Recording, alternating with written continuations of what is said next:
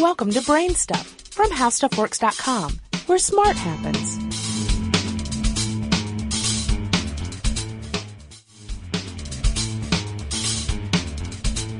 Hi, I'm Marshall Brain with today's question.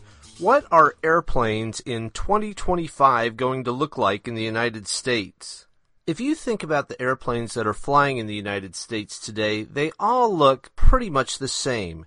If you think about a 737 or a 747 or a 757 or a DC-10, it's pretty much a big aluminum tube with two wings sticking out of it and a tail. All airplanes have looked like this pretty much since World War II for a couple of different reasons, but the main reason is because this is a very easy design to manufacture in aluminum.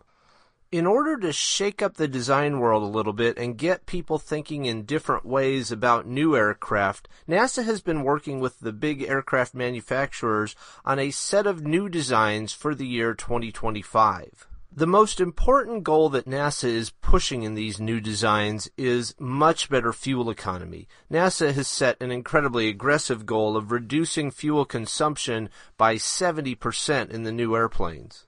That's great for the environment, but it's also great for consumers because when you buy a ticket on an airplane, the main thing that's controlling the cost of that ticket is the cost of the fuel.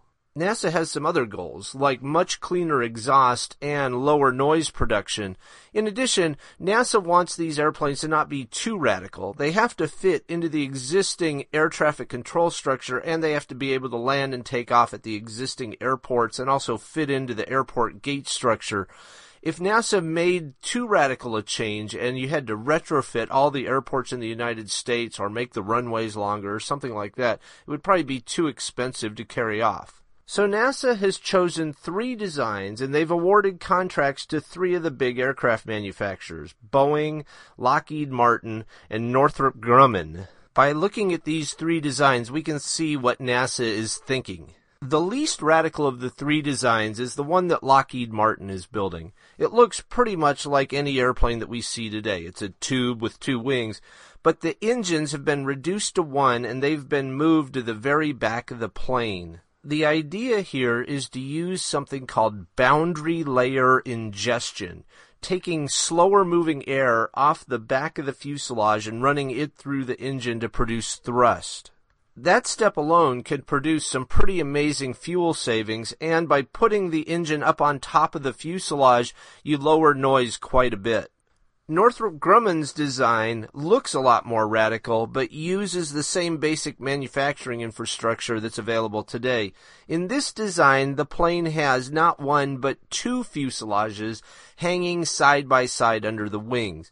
The idea is that a fuselage doesn't really add that much extra drag, but you can get a lot more passengers on the plane. So you increase the fuel economy per passenger quite a bit. MIT did some research around this idea, and they came up with something they called the double bubble fuselage, where the two fuselages are actually blended together in the middle of the airplane, and then they put the boundary layer ingestion engines on the back of the plane as well. And this gave some pretty remarkable improvements in fuel economy and noise reduction. And then Boeing's airplane is the most radical design. It's a giant blended wing approach. Instead of using a tube with wings approach that's so universal today, a blended wing aircraft blends the wings and the fuselage together. The B-2 bomber is the best example of a blended wing approach that's in use today. Since the fuselage is no longer a tube, it can be much, much wider. There could be a dozen or more rows of seats inside of one of these airplanes, and that could increase passenger capacity quite a bit. In Boeing's design, the engines are also up on top and in the back of the fuselage to get the boundary layer ingestion effect and also to reduce noise. Boeing already has a scale model of this approach flying. It's called the X-48, and the results have been pretty good so far. The big question here is, can the manufacturing of this type of airplane be perfected? Boeing has had so much trouble building this 787, also known as the Dreamliner, out of carbon fiber that it's just not clear that a really radical design like a blended wing can be manufactured inexpensively and at high volume. So that's NASA's lineup for 2025. It'll be interesting to see if any of these things actually start flying 15 years from now, and if we board airplanes like this when we go to the airport. For more on this and thousands of other topics, visit HowStuffWorks.com. And don't forget to check out the Brainstuff blog on the HowStuffWorks.com homepage. You can also follow Brainstuff on Facebook or Twitter at BrainstuffHSW.